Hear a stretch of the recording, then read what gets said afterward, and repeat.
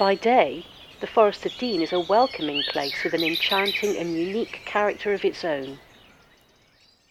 But as evening draws into night, the mysterious forest takes over, and in hushed voices, foresters tell tales of strange happenings and uncanny places.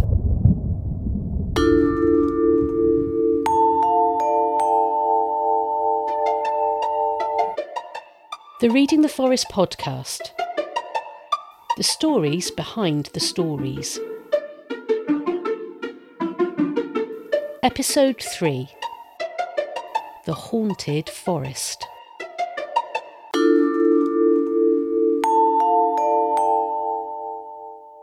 I'm Dr. Jason Griffiths. I'm Dr. Roger Deeks. In this series, we're uncovering some of the stories that lie behind the Forest of Dean's rich literary heritage. And in this episode, draw yourself a little closer.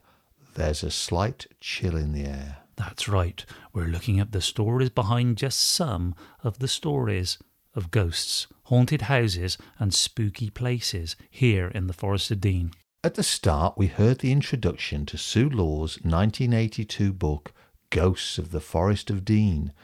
It's full of local accounts of ghostly figures, strange noises, and unexplained goings-on. And in almost every case, Sue Law lays out the historical events that may well have inspired them. Yes, and it's one of many investigations of paranormal events produced over the last 20 years or so, some of which have inspired poets and authors to set their stories in the scowls, glades, castles and great old houses of the forest. So, if you are easily spooked or like those spine-tingling moments, the Forest of Dean is the place to be. From the first Victorian Gothic epics to recent films, the Forest of Dean has become the Forest of Doom, a place where you can expect all sorts of spectral beings to pop out of the woodland. In this episode, we're not going to be trying to explain what it is that people see or experience when they report having had a supernatural encounter. Believers in the paranormal will have their own explanations, and those turning to science will have different ones.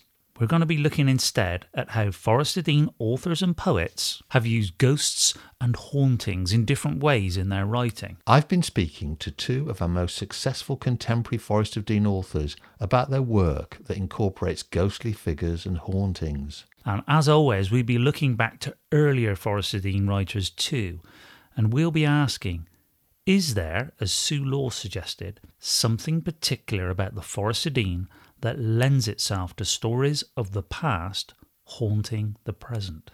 Now, to ease us in, before we get to the really nerve-jangling stories, let's kick off with some tales where all is not quite what it seems. Part 1. A Case of Mistaken Identity. What better place to begin our investigation into ghost stories than a haunted house, an old inn to be precise, at the very centre of the Forest of Dean, sitting alone amongst the trees. The Speech House. The Speech House, built in 1676 as a permanent home for the special courts administering the woodland laws of the Forest of Dean. To this day, the Speech House retains its verderer's courtroom, where the Queen's forest officials continue to meet 4 times a year.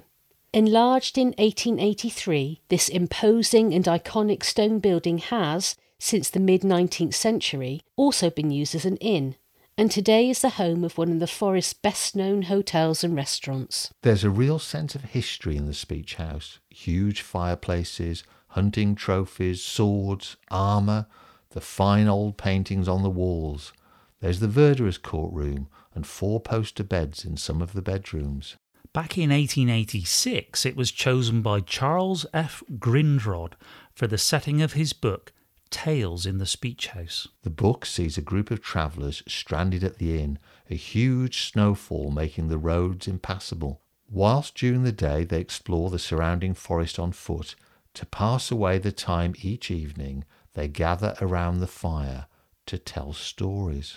Each tells a story based on an incident in their own lives, and one of the stories is actually set in the Forest of Dean, and it comes right at the end of the book. It's told by the landlord of the inn, and it's called The Ghost of the Speech House. The landlord tells of how he and his wife and their old manservant came up from Somerset to take on the running of the inn.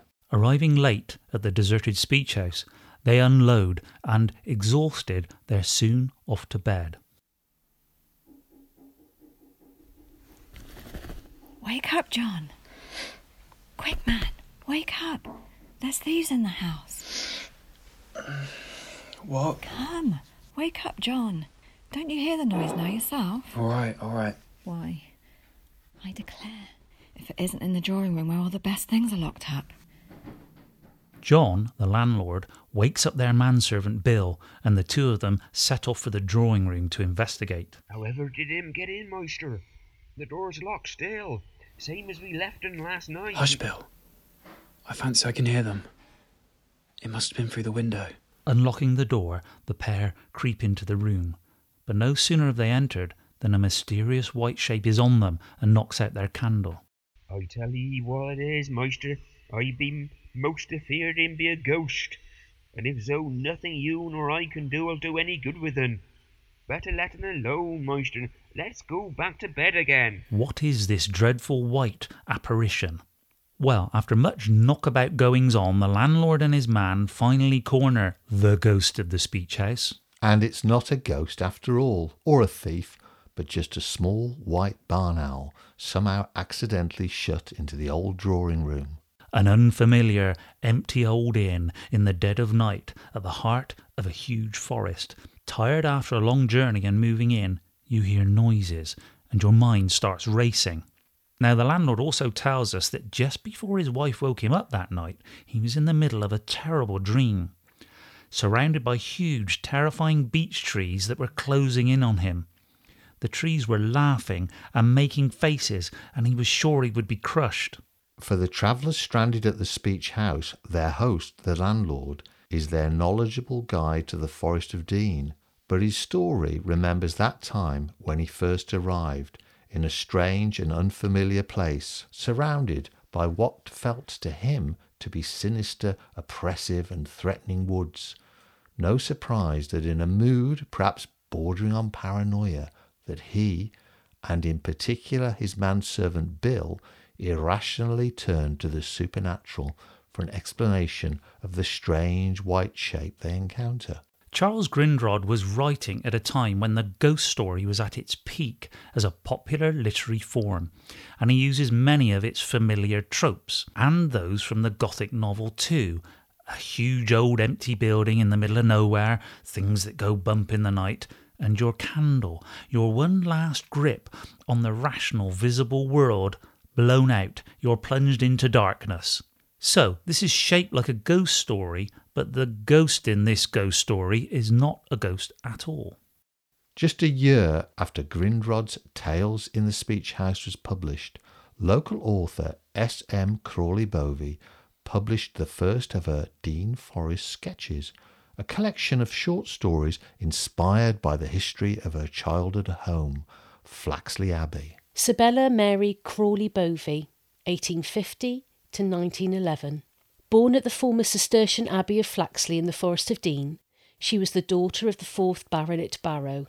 Whilst her 2 volumes of Dean Forest sketches drew on the extensive historical records held at her family home, she also wrote children's stories, numerous journal articles and 2 novels. One of her stories, The Grey Lady of Woodside, seems to have a ghost story element. It's set during the reign of Henry VIII.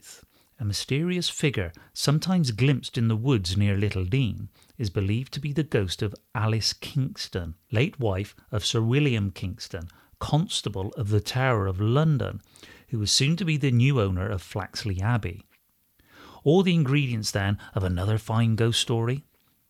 But this story is less concerned with the supernatural than with the very earthly machinations of its characters.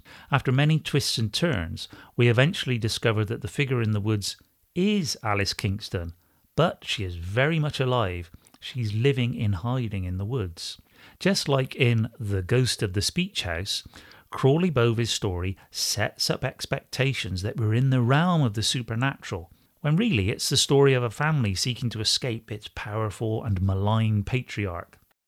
A century later, the appearance of the Grey Lady in the Woods returns in a poem from the pen of forest dialect poet Keith Morgan. Here's an extract of Keith reading his poem in 1985, recorded by publisher and owner of the Forest Bookshop, Doug McLean.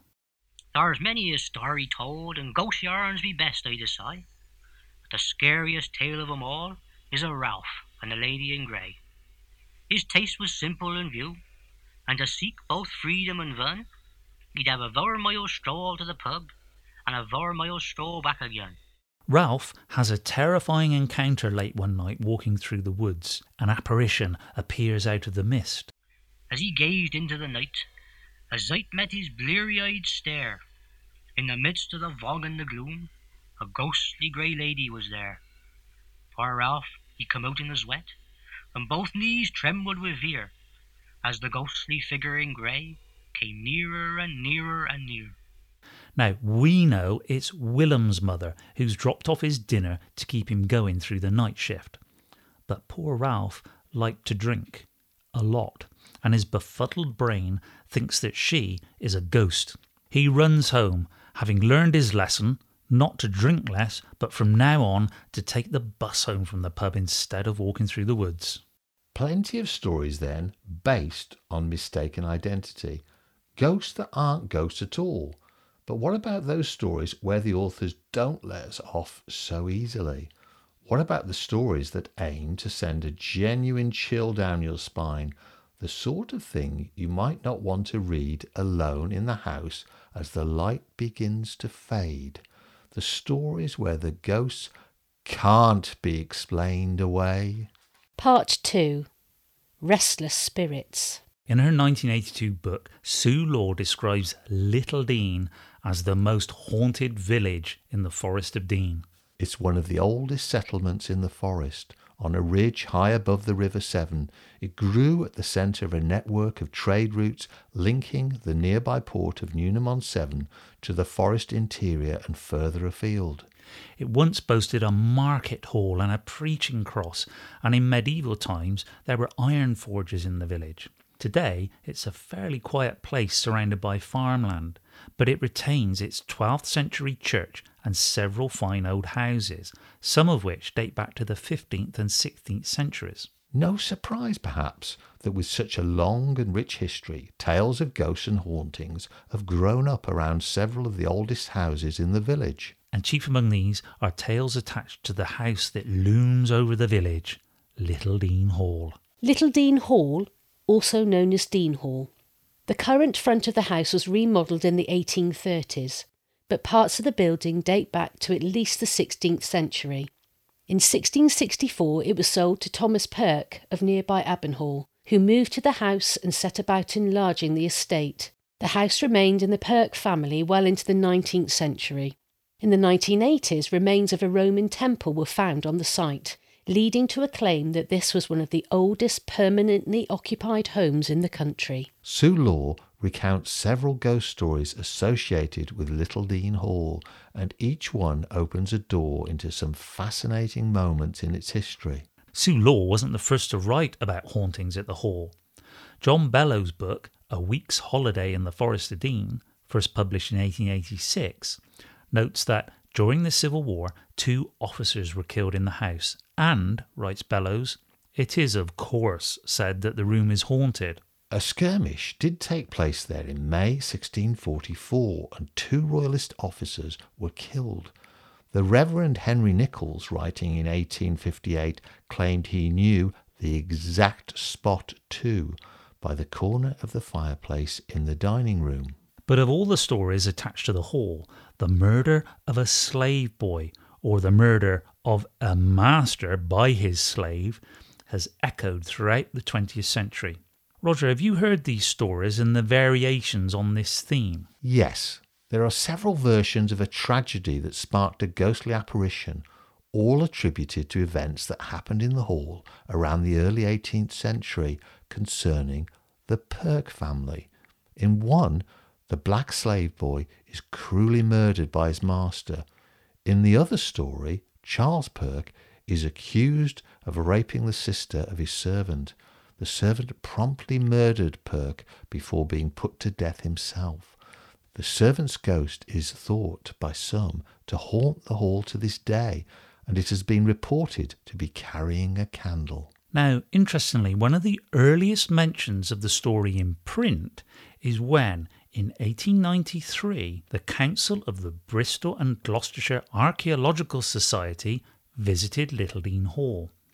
In its report of the visit, the house is described as a snug little residence, redolent of ghost stories and legends of the Cromwellian War, a reference again to the Civil War and its supposed ghosts.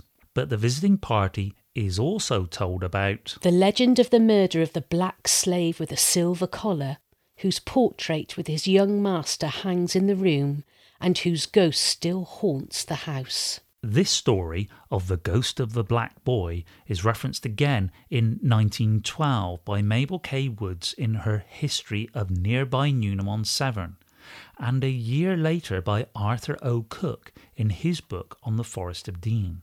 But a fictional twist is given to A Slave Story in 1899 by S.M. Crawley Bovey in her story Timely Legacies, set in 1752.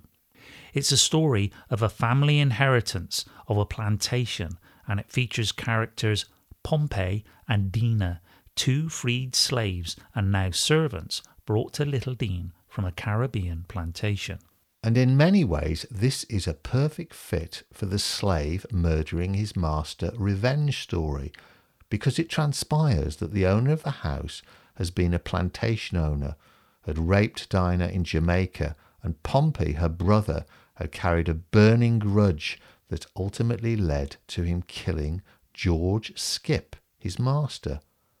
A perfect fit for the more elaborate ghost story, and indeed there was a George Skip who died in 1804, and a prominent Skip family in Littledean, except Crawley Bovey's story is set not in Littledean Hall, but in Littledean Grange.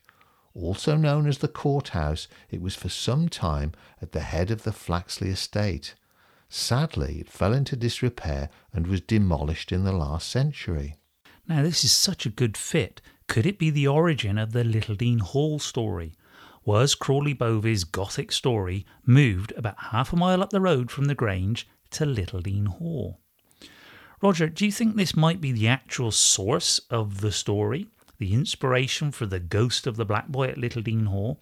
Is this in fact the story behind this particular ghost story?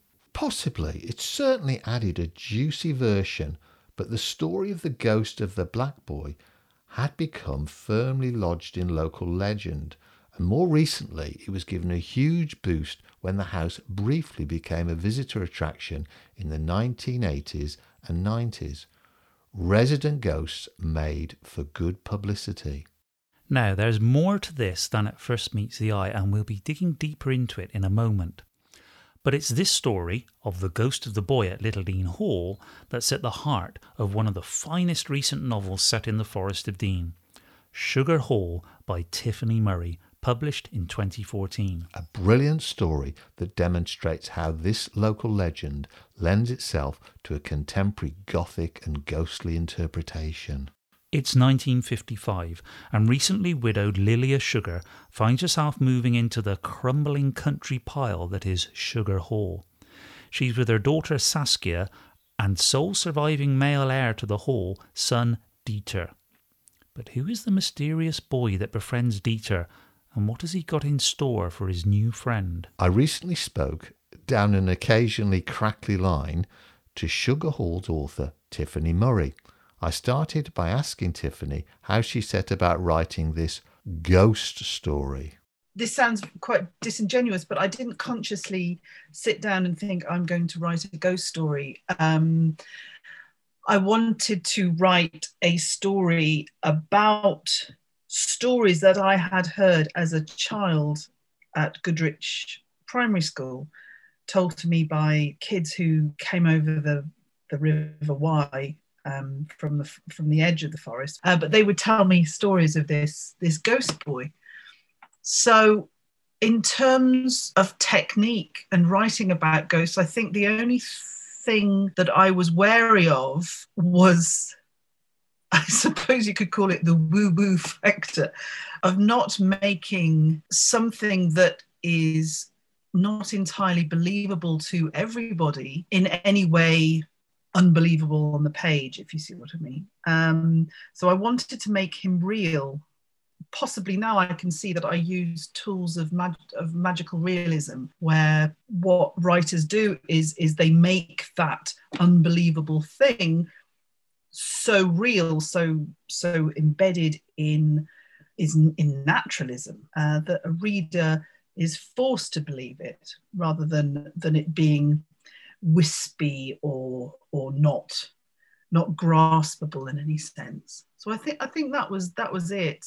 In Sugar Hall, the ghost boy is a real boy. He, takes real footsteps. He speaks real words when he does speak, and he does real things.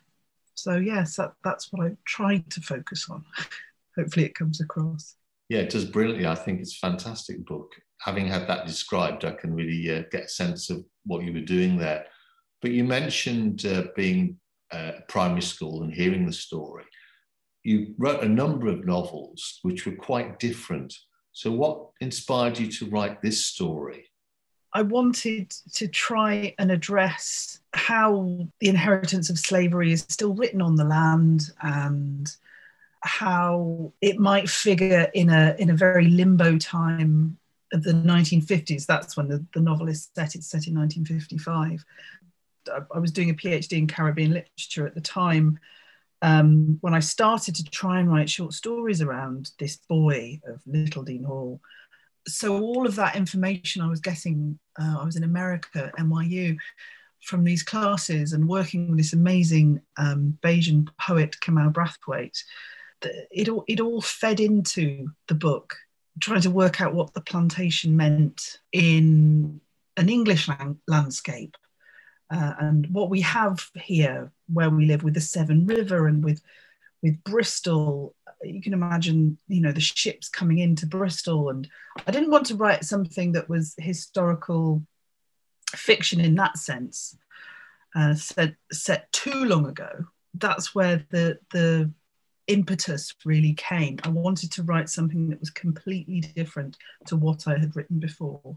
You mentioned being in New York, and you were thinking about the book and constructing it. What research did you do prior to writing the book? Did you research the history of Littledean Hall, the slavery in the UK, and what had happened? I didn't do any specific research in terms of Littledean Hall, apart from years before writing it. I think it was like 1999 or something. I actually went there and visited it. I remember these two people who were staying there, and they did Virgin Balloon holidays, and there were lots of Virgin, iconography around the place, little cards and things. It was very odd. So I walked it, and they had all these little booklets of information. And I remember seeing a painting. It wasn't an original painting. It was some sort of facsimile painting of the boy. But what I did research as I was writing it was the 1950s in Britain. And the novel is punctuated also by the events around the arrest and the execution of Ruth Ellis, who was the last woman to be executed in England, in Britain. And so that certainly was research that I did. And I went to the Museum of Slavery in Liverpool. I did a little bit of research there. I wanted to find artifacts, because between each chapter there's either a drawing or some sort of article about artifacts. I wanted to layer all these things in. So that's really when my research came in.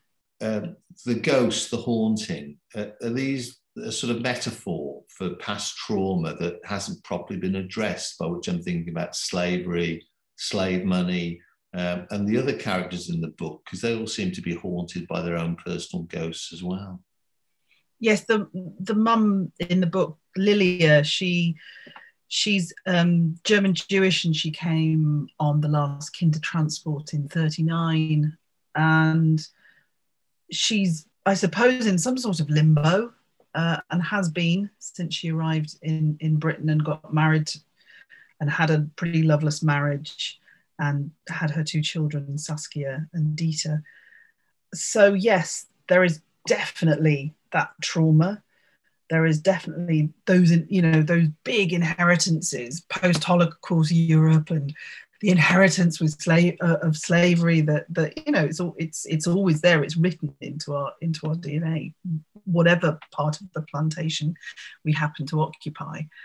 But really, what takes over when you write anything after thinking about all those grand things is really, these are just characters being human on the page, whether they're ghosts or not.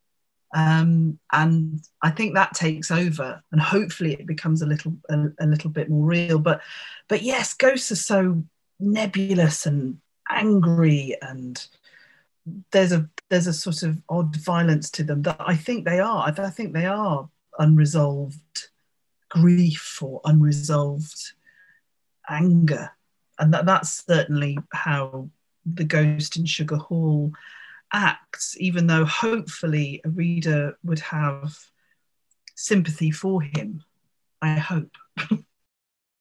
All was grey as the moth wings that filled his mouth. That was until the child spoke to him, until that sugar child had him appear. It was a command after all. The child's blood had called to his in little seductive whispers. And so he had appeared by the window in the woodshed. He had appeared, and he had tingled and sparked, and the sugar child had fled. After all his years, decades, almost 2 centuries of wandering, this time he thought he had simply stopped, disappeared, and that was an end to it. But the child had come, and he'd had no choice. He knew it would be such a long and hard battle because he had fought it before. He knew he had to remember. He didn't know what he was, not yet. Was he born here? He knew he had died here. For now, that was enough. In truth, he wanted to lie down, to stop and let the memories fall away like clothes in a fire. He would prefer that, to be nothing. But the child had called, and now he was walking through this wood, his wood. As he walked, nettles tickling his legs, birds stopped their song, foxes hid, squirrels spat and retreated to their drays.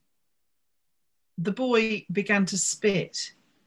He stopped beneath an oak, touched the rough bark, and the old life thumped a fierce thump up from the great gods of the earth, as he spat out his moths and his cobwebs, as he spat out centuries, or 2 at least.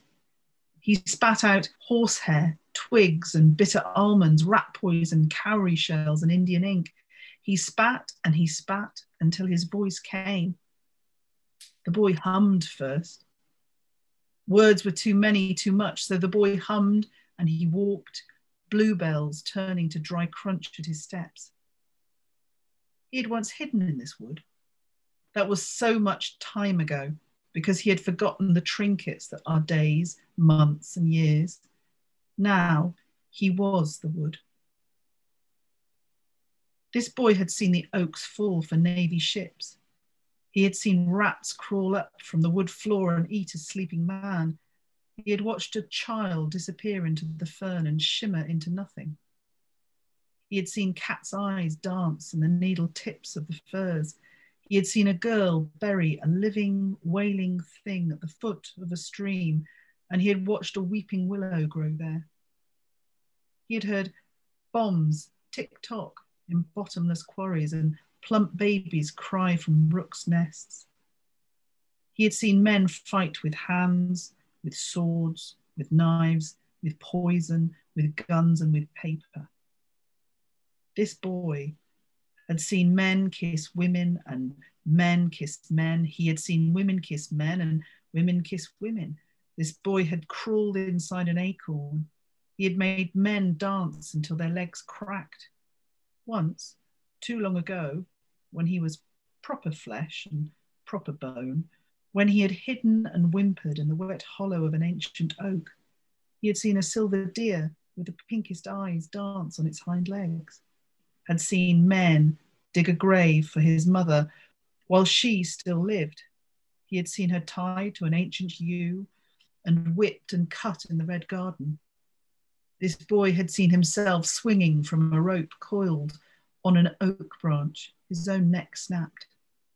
This boy had watched these woods for all of his time. The smell of wild garlic tickled him, and he walked on. That was author Tiffany Murray finishing off our conversation with an extract from her 2014 novel Sugar Hall, published by Seren Books. That is a cracking, multi-layered novel, and as Tiffany says, it's much more than a simple ghost story. But getting back to the story of the ghost at Littledean Hall, rather than Tiffany's Sugar Hall, the story of the ghost seems to be inspired by pretty dramatic events, possibly even the murder of a young member of the local gentry by a black servant. Well, yes, exactly. But though Charles Perk did die relatively young, he was just 23 years old when he died in 1744, we don't know of any murders or unexplained deaths that occurred there at that time. Now that is odd, Roger, because you would think there would be a record of a crime like that. So what about that painting at the Hall that the Gloucestershire Archaeologists Group referred to in their report back in 1893?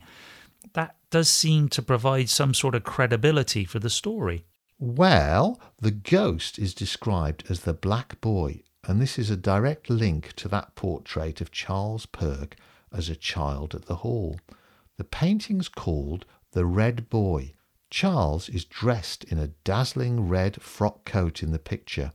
It was painted by a Dutch artist who specialised in selling the landed gentry flattering portraits of themselves, and as such it has two interesting adornments. The first is a pet squirrel on a chain, which was a popular motif in pictures of the time, rather than necessarily an actual pet belonging to Charles. The second is the figure of a young black boy in a blue tunic of the same age as Charles, holding a basket of flowers. Chillingly, and again a popular motif in pictures of the time and denoting status, the black boy is wearing a silver collar. He was a slave. So the black boy in the painting may have been added to the scene, much like the squirrel, simply to enhance the perception of wealth and status of Charles and his family to anyone who saw the picture. But did the Perk family actually own any slaves? Well, if we go back to Crawley Bovey's short stories, we would find that they were a mixture of fact and fantasy, and that she gives us an insight into the homes of the landed gentry in the area. When she wrote, and please note in the language of her day, the following: one or more Negroes with silver collars bearing the master's name formed in those days a usual part of every establishment, and Pompey of the Grange was a well-known character in Littledean. We can believe this was based on real recollections, since her family had been at Flaxley for generations and lived through the era of slavery. So, although any particular slave interests of the Perks are unknown, many of England's landed gentry did invest in plantations, and through this they owned slaves. Now, they might never visit the plantations themselves, but they were earning income from the proceeds of slavery. We also know that at the time, African slaves were not bought or sold in Britain, but were brought by masters and plantation owners from the Caribbean, usually to carry out domestic roles in Britain. And in 1772, a legal judgment prohibited slavery in England. We know that there were black people with a history of being slaves in Gloucestershire, sometimes described as servants, And interestingly, in Littledean, a man described as a black called Romiak was buried there in 1782. This ghost story, then, of the Black Boy at Littledean opens the door onto a part of British and Forest of Dean history that we might otherwise not see. Roger, beyond the historical fiction writing and ghost stories, what was the actual legacy of slavery for the Forest of Dean? Well, that became clear when the anti-slavery movement began in earnest in Britain in the 1780s. It wasn't until 1833 that the Slavery Abolition Act was passed. But sickeningly, in order to get the act passed, there was an agreement that slave owners should be compensated for the loss of their property. Edward Prothero, Bristol Sheriff, Mayor and MP, a prominent merchant venturer and plantation owner, was typical of the entrepreneurs exploiting coal and iron in the Forest of Dean in the early 19th century. He was awarded over £17,000 for the loss of his 642 slaves on plantations in Jamaica, St. Vincent and Trinidad. At the time, that was a vast sum, and it coincided with his investments in the growth of the forest town of Cinderford, donations to the church, and his financing local schooling. There is no hint that the source of his wealth, slavery, made him any less desirable as an investor at the time. Okay, so just for a moment, looking back to the story of the ghost of the Black Boy, the slave boy at Littledean Hall, we have no direct evidence at the moment of an actual boy beyond the one depicted in the painting? That's right. And if you think about it, why, if he really had killed Charles Perk, would the family have continued to hang a portrait that depicted their son's killer on their living room wall? But let's remember, through the picture, subsequent viewers have seen a ghostly glimmer of a terrible past. Reading the Forest. The stories behind the stories. Tiffany Murray's novel is very much played out in and around the malevolent Sugar Hall, haunted by its spirit, the boy, a symbol of an unresolved, troubling history. The story of a haunted house is a familiar one, of course, whether it's an old cottage or somewhere on a grander scale, such as Littledean Hall or the Speech House. But what about the stories that are tied not to buildings but places? Ghosts that instead haunt the landscape. In literature, are these too a metaphor for how the past, its story etched into the landscape, haunts us in the present? Part 3. A spectral landscape. One of the Forest of Dean's most prolific and successful authors is Andrew Taylor, a master of fiction writing. He was recently awarded the Historical Writers Association prestigious Crown Award for his novel The King's Evil. And he's won numerous other awards for his detective fiction too. His much-loved Lidmouth series was set in a fictional region of England, inspired by the Forest of Dean and the surrounding area. He's also written a number of short stories in the ghost story or Gothic tradition, one of which was set in the Forest of Dean. In 2016, this story, The Scratch, was published with two others in his collection, Fireside Gothic. I spoke to Andrew recently about his ghost stories and about the Forest of Dean and its landscape. First, though, I started by asking Andrew what he felt were the differences between the Gothic genre and that of the ghost story. I think the thing about the Gothic novel, or the Gothic story, as it emerged in the late 18th century with the Castle of Otranto, that sort of thing, is that it has a lot of clearly visible machinery. It's got ghosts in white sheets. It has suits of armour that clank around with nobody inside them. It has young ladies in nighties climbing stone staircases that lead nowhere, holding a candle in their hand that is about to go out. You know where you are with the Gothic, in a sense. It's a very externally obvious form. Having said that, these are labels, and literary labels are so shifting in their meaning. They will alter from day to day, from person to person. Whereas for me, anyway, the ghost story is something much more intimate and personal. It's often tied to location, which is odd because I think many ghost stories that one encounters in real life, when people say to you, "Oh, I saw a ghost once," the location is often key to that. And I think in its fictional variant too, the ghost story often has a particular location attached to it. The other thing is that it's very much inside the narrator's mind, and it's a form that favours the first person narrative. Not always, but very often. Around those two ghost stories which I'm familiar with, which you've written, I wonder if you could tell me a little bit about the genesis of those stories. I'm particularly interested in how you've woven the big cat story, Afghanistan, guilt, and the symbolism of the festering scratch together in The Scratch. I think in general, almost all my ghost stories, if one can use the word in a very general sense, have a very strong sense of location, a sense which is autobiographical. In other words, these are places that have gone quite deep with me. I wrote one, for example, about the town where I grew up, another a bit of coastland I know very well and have done most of my life. And the third one, The Scratch, is about the Forest of Dean, where I've lived for nearly 40 years now. It started, I suppose, with a sense I've had, however well you know it, you never really know it completely. It's a place of mystery. It's always a place of mystery because it's always changing.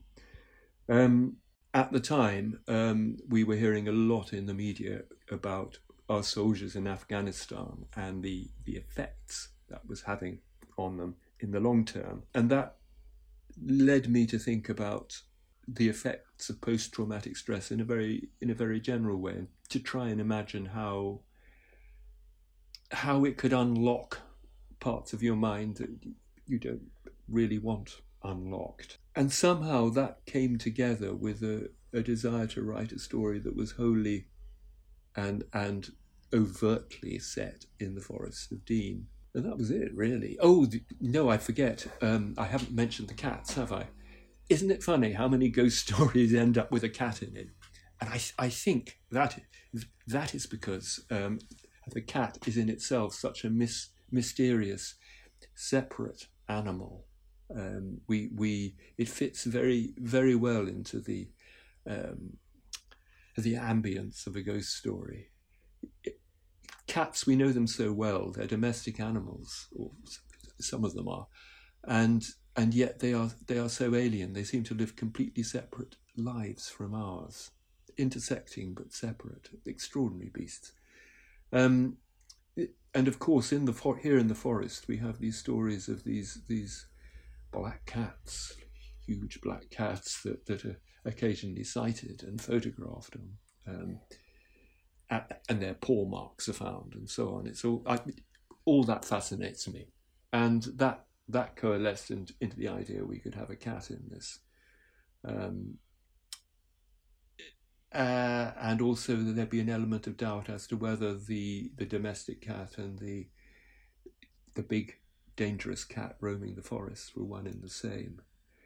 And the final ingredient to that was an old quarry we found near the Cannock Valley called Spion Cop, after the South African War battle. And it's an abandoned quarry. It was never a very big quarry, but it's a very, atmospheric place with a very, very sheer drop. There's a very sheer rock face where the rock's being carved out. And there's a semicircular niche in it. And when we first found it, there was a buzzard nesting there. Gradually, this sense of abandonment and mystery, it was all half overgrown, and there were great lumps of rock lying around, huge lumps of rock, as if somebody had lost interest in them, half a century ago. And it just gradually coalesced into these other elements of what became the Scratch. I think all stories are like that. They accrete. They're the result of the accretion of a number of, many things: memories, observed things, facts, thoughts, dreams, and they all come together and they turn into a story. I talked myself round and round in circles. I had to do something. I couldn't stay in the car park forever. I couldn't go home either. So I went for a walk in the forest. Usually this was a calming thing to do, but not this time. I must have walked 5 or 6 miles. I followed paths I'd never followed before wherever I could, but I never quite lost myself. At first I walked slowly, but my pace gradually accelerated until I was walking as fast as I could without breaking into a run. And in this time I saw 1 or 2 walkers and a solitary cyclist. I startled 6 fallow deer, which bounced into the undergrowth as if their legs were on springs. Yeah, but I couldn't throw off the sense that I was never ever alone. They say we know when we're being watched, that this is a half-buried characteristic from our primitive past as a species. Whoever or whatever was watching me was not doing it in a particularly menacing way. I didn't know how I knew this, but I did, but with a steady, unflinching attention. I set traps for whatever it was, assuming it existed. I doubled back without warning. I glanced from side to side, and occasionally I thought I might have glimpsed a dark shadow close to the ground, flickering among the trees. Or perhaps my conscience was pursuing me, or Nemesis, but I hadn't done anything wrong. That's excellent. I hope listeners will be perhaps enthused to go and read Fireside Gothic, because there's 2 other really excellent short stories in there. But perhaps returning to the theme of the forest, the Scratch is very specifically set in the Forest of Dean, and that's a very familiar place to you. You've lived here most of your adult life, I think. And I wondered, as a landscape, is there any idea of a particular fear or anxiety that comes from the Forest of Dean, do you think, generally? And I'm not talking just to the outsider, the urban visitor, but even those of us who live here. The forest is always a place of sanctuary, but also a place of something dark and mysterious and potentially dangerous. It always wears 2 faces. Not just our forest, the Forest of Dean, but the forest in folklore. It's a very, very old sense that the forest is a refuge and a resource on one hand, but it's also a place of monsters and of fear. It's bound up with this sense of the unknown, that you never quite know what's in there. You never quite know where you'll meet a boar these days, and I've got mixed feelings about the boar, as many of us have. But there's also marvels, you know, when you see a white stag suddenly or something in the middle of a ride, it's as if you've been inserted into a medieval tapestry. It's an extraordinary feeling. So it is, I think, haunted, but it's haunted by things in the present and also in the sense of all those things that lie in the past. Because of the covering of vegetation, it's very easy to lose an overall sense of where you are or where you're going. And you can stumble on things, these half-abandoned mine workings or the remains of a railway bridge, and the railway's completely vanished on either side of it. They are haunting things. They are obviously the product of enormous human ingenuity and resources and labour.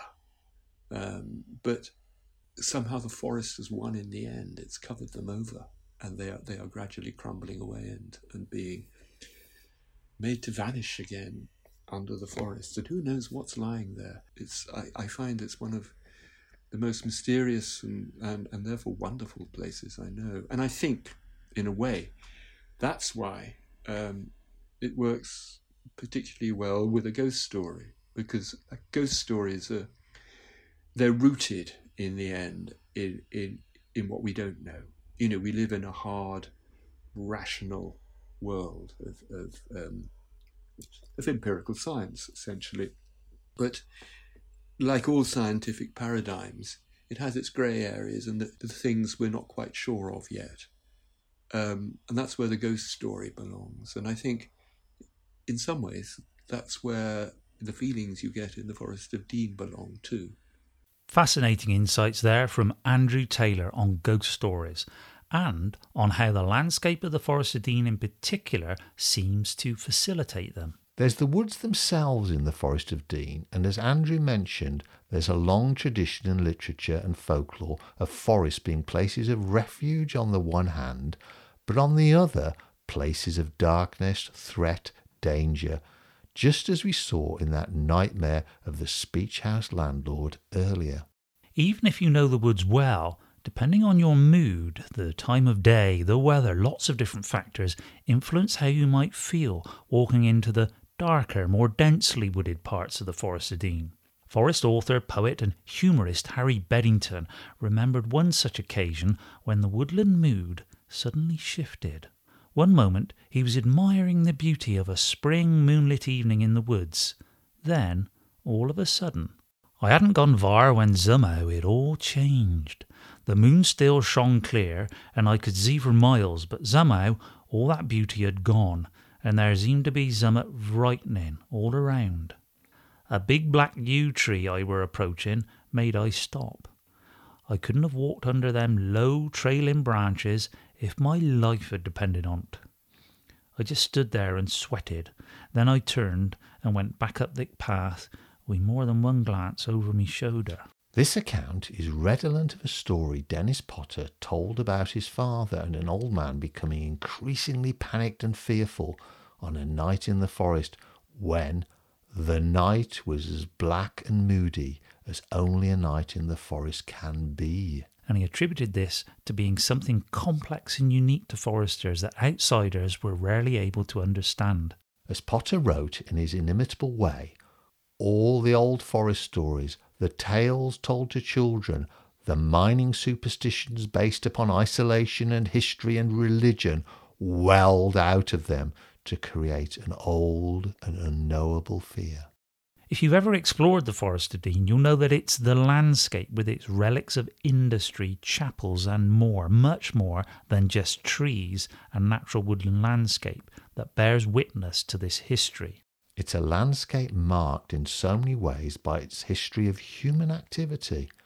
There's forestry, of course, decisions about what trees are planted where and which are felled, and as Andrew Taylor pointed out, there's the remains of railways that no longer run, the tracks long gone, but many of the old bridges and tunnels are still here. There's spoil heaps from the mines too, some huge, others quite small, slowly being disguised but not yet lost under colonising grass and trees and foxgloves, and fading remains of other industries, ironworks, chemical works, factories. And there's stone quarries too. Just the other day, I spoke to Harry Cole, who's got one of the quarries in the Bixlade Valley, Monument Quarry, and he was telling me about some of the remnants of that quarry's history. So in the one current corner of my quarry is a red-looking face with it's like a veneer. You just got an inch of red stone, and my predecessor, Mervyn Bradley, was said to me that face was untouched.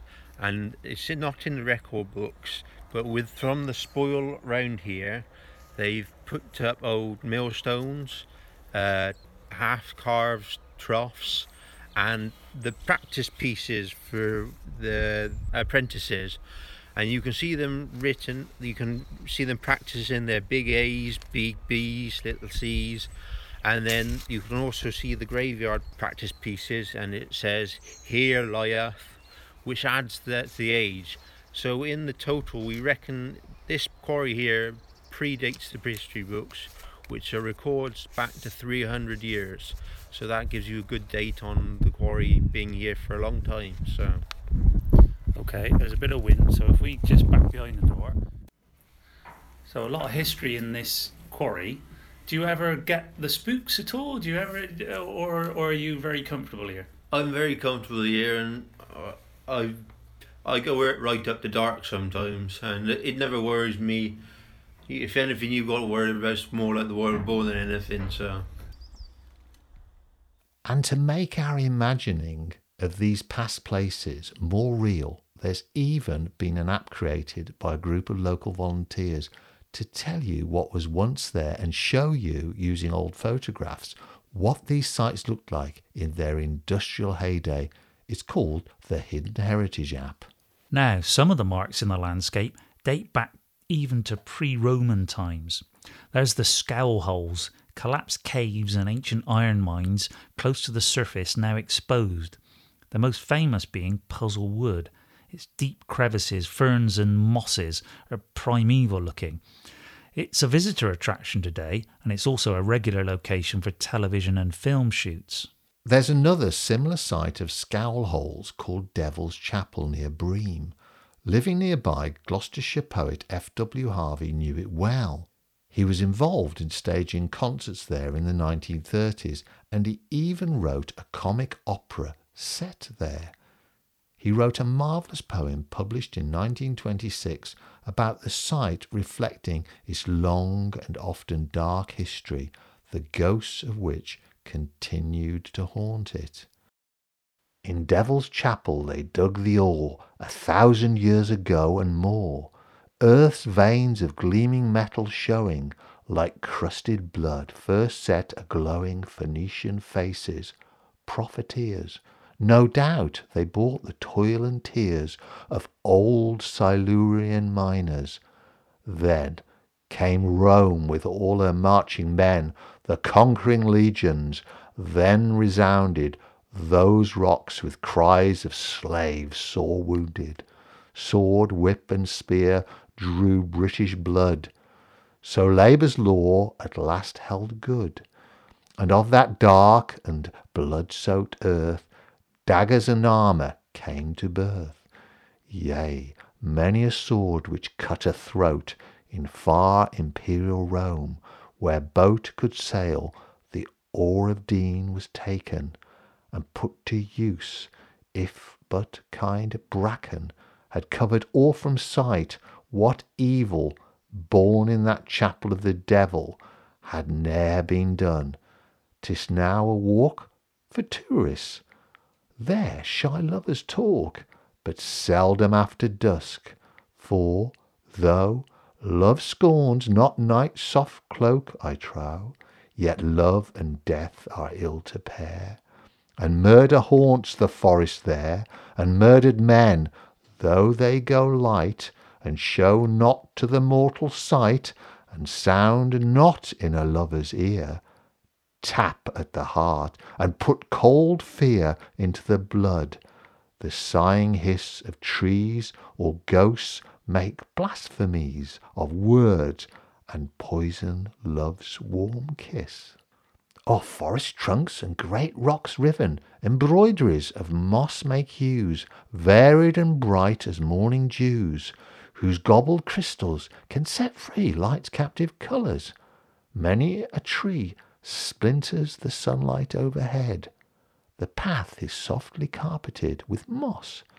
Fully many a ferny grot beckons. So, like you, or like you not, builded on this grim haunted spot, a chapel fine hath the devil got. Certain places then, just like certain houses, offer Forest of Dean writers a location for memories of past events, past history, to intrude, sometimes with menace, upon the present, to haunt it. Harry Beddington was fascinated by this idea and thought the Forest of Dean was particularly well disposed to these hauntings. He mentions it in his 1961 book Forest of Dean Humour, when he wrote, "I don't suppose there's a place in the country so crowded with conflicting memories and stories. The ghosts of them old happenings do still persist." It's these ideas that informed his poem, Whitchurch Quarry. But there's some spots, for some reason, it's better to leave clear. In spite of all the loveliness, thou's get a chill of fear. Zummat to make the check and pause, thou's feel a strong unease, and danger seems a-lurking in them silent watching trees. My father always used to say that in such spots as these the memory of some evil deed were tangled in the leaves. He would tell us about the quarry, which the villagers left clear, and no more after nightfall would willingly go near. The ghosts of a bitter story were said to walk its gloom. Many had sworn they'd seen it at night at full moon. In the poem, Harry Beddington has heard the stories of a murder that happened there, followed by a suicide. But one night, chasing after his dog, he sees the scenes of those events played out by ghostly figures. Watching, it becomes clear to Harry that there was a terrible miscarriage of justice. He later describes what he saw to the local parson, who says some prayers for the troubled souls, which seem to finally lay the spirits to rest. More unsettled spirits then, but clearly tied to events and locations in the landscape. Stuart shivered, turned to go back inside, and then he saw them, pale and formless in the pitch-black entrance to the mine. A crowd of faces watching him with the moonlight glittering in their eyes. The ghosts of dead miners come to the surface to haunt him. In Louise Lawrence's 1983 young adult fiction novel The Dram Road, teenager Stuart escapes a dissolute life in the city after mugging a neighbour. He ends up in the Forest of Dean. On his first night, he shelters in a hut by the entrance to an old free mine, one of the small independent coal mines that still operate today in the Forest of Dean. The dram road of the title are the rails laid down for the drams, the coal carts that come in and out of the mine. In his troubled state, the ghost he sees that first night terrifies him. But through the course of the book, with the care of the close-knit community near to the old mine and contact with nature, he changes to become by the end the decent, precious person he knew he was. And it's the dram road and its spirits that first pushed him towards the people living nearby who would go on to help him turn his life around. By the end of the book, the ghosts of the dram road are not malevolent spirits, but instead symbols of a community and lives lived in and deeply connected to the landscape. The stones remembered everyone who'd ever walked there. Impressions of people and time. Long ago miners coming from the colliery. Roman legions marching to Caerwent. Celts hauling the monolithic stone to Cropper's Knoll. Dawn and himself with a basket of blackberries. It was not death the dram road remembered. It was life, people and events, a multitude of existences. The past, present in the landscape, haunting it, talking to us, influencing us now, sometimes menacing, reminding us of a past that needs to be addressed. Sometimes, though, just as in the dram road, a reminder of many lives lived in the landscape. In 2008, academic Lisa Hill took a walk in the Forest of Dean with Ron Beard, local resident and member of the Forest of Dean Local History Society. And she wrote about that walk in a fascinating paper published in 2013. It's called Archaeologies and Geographies of the Post-Industrial Past, Landscape, Memory and the Spectral. Histories of the landscape unfolded as we walked, yet they also revealed a haunting sense of loss, a fragmented remembering and forgetting that was unsettled by ghosts from the past. For memory is born of strange and uncanny associations, inexplicable connections between times and places that erupt into the present without warning. Lisa's paper draws on philosophical ideas that have been developed within cultural geography. One of these is the notion of the spectral. This is the idea that our experience of the world is not quite as straightforward as we might think. There's something ghostly about it. Past, present and future of ourselves and places all interact to create our experience of the world around us. So evocative are the remnants of past industry in the landscape and Ron's memories of them that Lisa herself experiences an intense moment of imagining what it must have once been like, so vivid that it verges on an hallucination. On the walk, Ron talks of his own relationship with the landscape, growing up in it, the history of his family in the forest and beyond it, and the area's long history of industry and community life. All of these intermingle to create his sense of the forest as a place. For each of us then, our experience of a place is a mixture of what we see, the marks of history in the landscape, along with our own memories and personal histories and the stories we attach to places. So these are the ghosts that haunt us and our landscape, just as much as the ones of local legend and oral tradition and the ones that populate forest literature. Lisa Hill describes it as the past erupting into the present. The past, then, is never safely in the past. And forest author Dennis Potter often talked about this very same thing. He was responding to accusations that many of his television plays set in the past were nostalgic. Now, he challenged this idea, saying that nostalgia puts things safely in the past. Instead, what he believed, and felt his work reflected, was that we know the past is suddenly standing smack in front of us, not behind us. It's jogging alongside you, he said. He went on, it's pulling at you, then suddenly standing, jabbering in front of you. Then you know that you are one piece with what you have been and what you will be. That doesn't, he said, permit nostalgia. The past standing and jabbering in front of you, just like a ghost. Reading the Forest. The stories behind the stories. Well, Jason, we began this podcast by talking about this vast literature about phenomenon in the forest, about ghosts, ghostly presence, haunted houses, woodlands. There's a whole plethora of books that deal with that.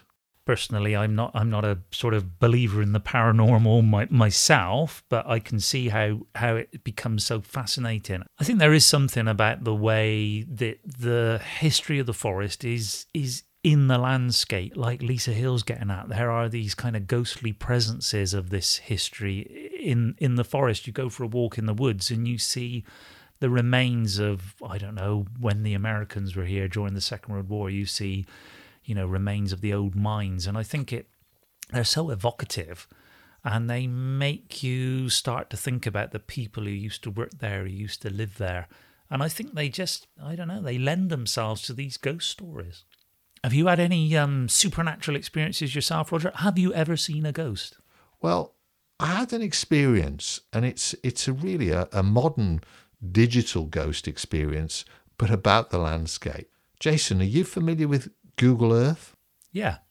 Because I had an experience with Google Earth, and one that it took me a while to come to terms with. I had a very good friend. He was an old forest miner, and he used to have a habit of coming and standing outside his house. And that was because he liked to chat.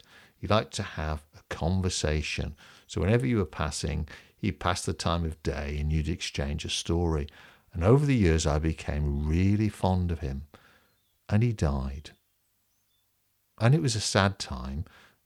He was somebody that, I regarded as part of the landscape. One day, I decided that I would look at Google Earth, and I would look at my landscape, my street. And sure enough, the camera comes down the road, it turns to the front of his house, and who stood there looking at the camera but Don? Months after he'd gone, a spectral image, there frozen in time. And of course, months later, I returned, and they'd revised Google Earth, the van had been round again, and Don was gone. But for that brief time, there was Don, still in the landscape, still where he stood, a digital ghost. So, Jason, do you find the woodland makes you a little fearful? Do those dark trees sometimes make your spine tingle a little? I've got to be honest, they don't, Roger. I feel pretty comfortable, or I have done until recent years, felt pretty comfortable. As a teenager, I would walk back from my friend's house, several miles away, through the woods at night. Occasionally I'd get spooked for a moment when I'd hear something like a sheep cough in the undergrowth. That would cause me to pause for a moment. But really, I guess I've been playing in the woods since I was a little boy, so I feel really at home and I've slept out in the wood at night. However, in recent years, since the boar have been around, I'm a little bit more nervous in going into the woods in the dead of night. I do tend to take a big stick with me. Well, that's an interesting thought, but I'll share with you a conversation I had with a forest ranger, and I was very interested in the modern day management of the forest, and particularly the practice of clearing the trees either side of a track. And I said, what are you doing that for? And he said, because it makes the walk, the vista of the forest, more open. That makes it more attractive and people feel safer. And it struck me that perhaps we might just be taking away some of that haunting, some of that ghostliness. I'm Dr. Jason Griffiths. And I'm Dr. Roger Deeks. Join us next time for another episode of The Stories Behind the Stories. The Reading the Forest podcast was a Reading the Forest production for Foresters Forest. The presenters were Jason Griffiths and Roger Deeks. Our thanks to Tiffany Murray, Andrew Taylor and Harry Cole. You also heard the voices of Keith Morgan, Anna Grimmett, Oscar Grimmett, Darren Hoskins and Rachel Griffiths. This podcast was made possible through the support of the National Lottery Heritage Fund and the University of Gloucestershire.